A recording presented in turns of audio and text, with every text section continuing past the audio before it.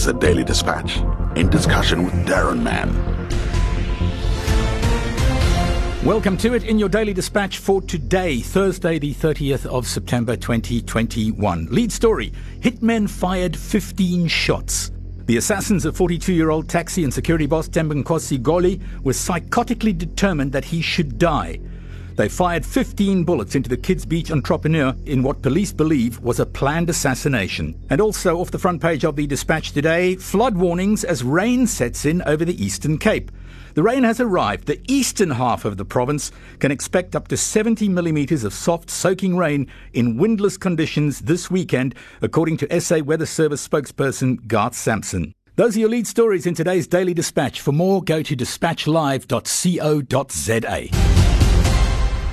As you heard a few moments ago, lead story today related to the ongoing taxi wars in the Eastern Cape, and we speak today to a man who personally survived such an assassination attempt on his life just a month ago, an attack in which his driver and security guard was killed. Mr. Sibuyile Vatu is a taxi boss from Lusikisiki. Reasons for the taxi wars appear to be many and varied, and no one seems to be able to come up with a definitive answer. Firstly, if I could ask you to outline for our listeners what the story was. Your assassination attempt left your driver dead. You were injured. Tell us the story. When did it happen, and how did you see it from your perspective? I was from Kawach, and then I'm turned back to the taxi rank. When I'm going home, I think about 5 k's from town. 5 k's from Buffalo City, or which town? From Lusiki town. From Lusikisiki. Okay, about 5 k's outside Lusikisiki. What happened? Then we got the shot. I was thinking maybe something. But when I say, hey, my driver was shot about 5 times. So your car was sprayed with bullets? Yes, with the rifle. Or the R4 was a big gun. What do you believe the reasons were for this assassination attempt? No, these things happened from January when they killed Chairperson. That time I was a vice chairperson. Then they killed the chairperson on 9 January. Right. From association, not from another association, same association. Okay, so you're saying it's not from an opposition organisation. No. You believe it's an internal issue within which taxi association, Mr. Vatu? It's from our association, Lusikisiki Taxi Owner Association, same association, not border, not NATO. Right. Okay, so it left your driver dead. What injuries did you pick up? They shoot my driver. I was on the passenger side. Right. Then after this guy, his brain is going to top of my trouser all over the blood and it's falling to me. Then I tried to control the car because the car was going fast, because when he was passing away, his right feet is went to generator. Okay. Now the car is going up and down, and this guy is shooting so much.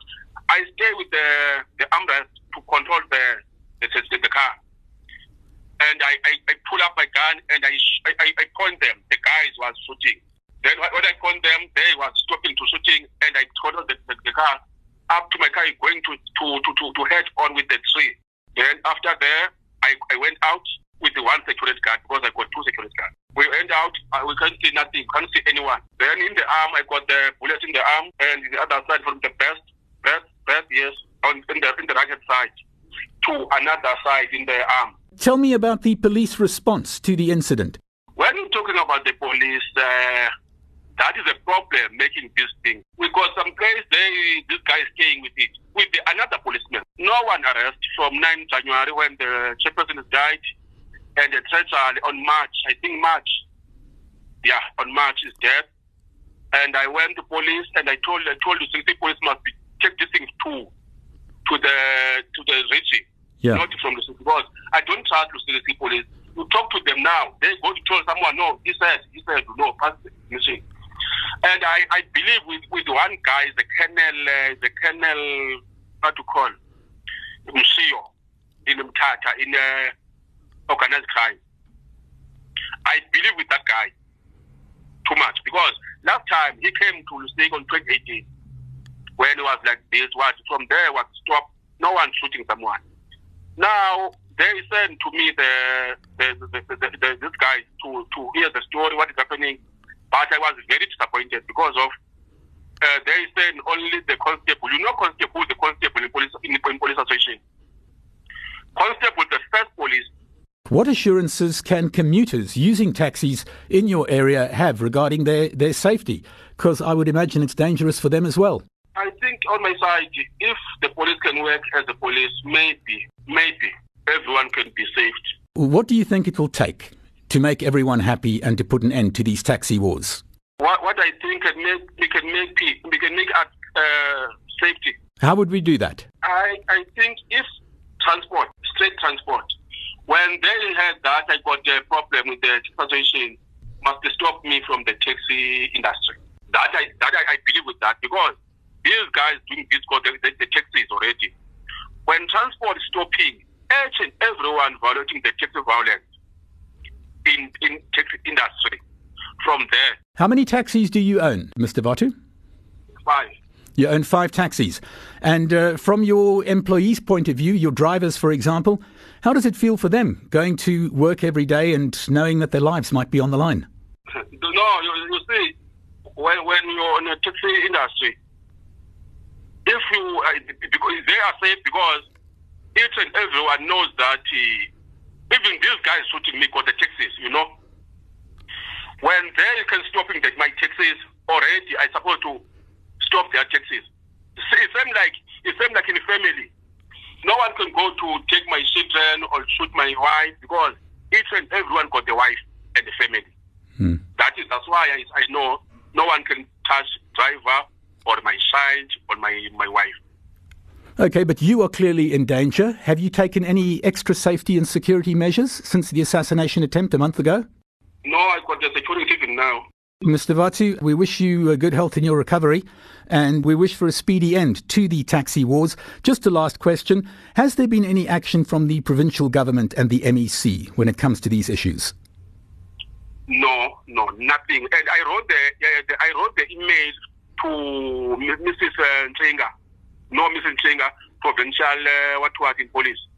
Yeah. I wrote on January. I wrote the email. She said me, Mrs. Matshididzela, to come to hear what I want to say. After that, I phoned Mrs. Matshididzela. She didn't pick the phone.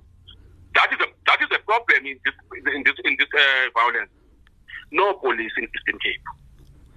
Right, we'll leave it there. We're chatting with Mr. Sibuyile Vatu. He personally escaped an assassination attempt a month ago in the ongoing taxi wars that are plaguing the Eastern Cape. Mr. Vatu, thank you for joining us. From Taxi Boss, we move to reporter covering the taxi wars, and from the Daily Dispatch, Bonesile Ndaliso. Bonesile, the killings continue. You've been covering these taxi wars. What are the main causes as you understand them? Well, number one, if it's not the taxi routes, it will be the jealousy, as the head of psychology at the University of Fort Hare, Professor Jabulani Kreswa, has said. And again, another problem here is that the road players in the taxi industry are fully aware of the problems that they have, but they are not prepared to actually speak out. And that was actually stated by MEC Weziwe Tikana-Qotiwe, that is the transport MEC in the province. So, from time to time, we receive these calls that taxi boss has been shot in a particular area, and when you look at it, they just keep quiet, and, with the police on the other hand, not being able to actually make any arrest.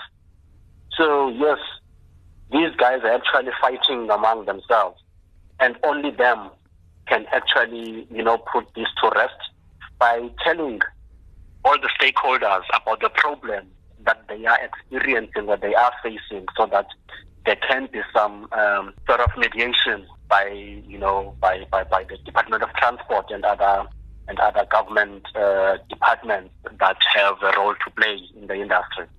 Bonesile, it was a very interesting point made both by yourself and Mr. Sibuyile Bata that we spoke to earlier. He's a taxi boss from Lusikisiki, and most people from the outside looking in appear to think that it's a fight for turf between rival organisations, but they overlook the fact that there, as you said, is a bit of jealousy and jockeying for position within the same organisation that leads to some of these killings. In terms of police action and action from the provincial MEC, what do you think it'll take to bring a closure to these taxi wars and will set everyone at ease? Look, if you remember, early this month, the MEC for Transport, MEC Tikana Xochiwe, she had a meeting with the taxi industry role players, and just before the end of the meeting, one of the taxi bosses received a call, and he rushed out to actually attend to the call or to the person who was calling him, and he got shot just a few meters from the MEC's office, broad daylight. Now the MEC did actually propose a meeting, a follow-up meeting, for these guys to actually put on the table whatever it is that they seem to be fighting about, So the MEC made it clear that without them voicing out whatever problem that they are coming across, the department cannot be able to actually come up with possible solutions to the problem. So all this lies with the taxi industry players.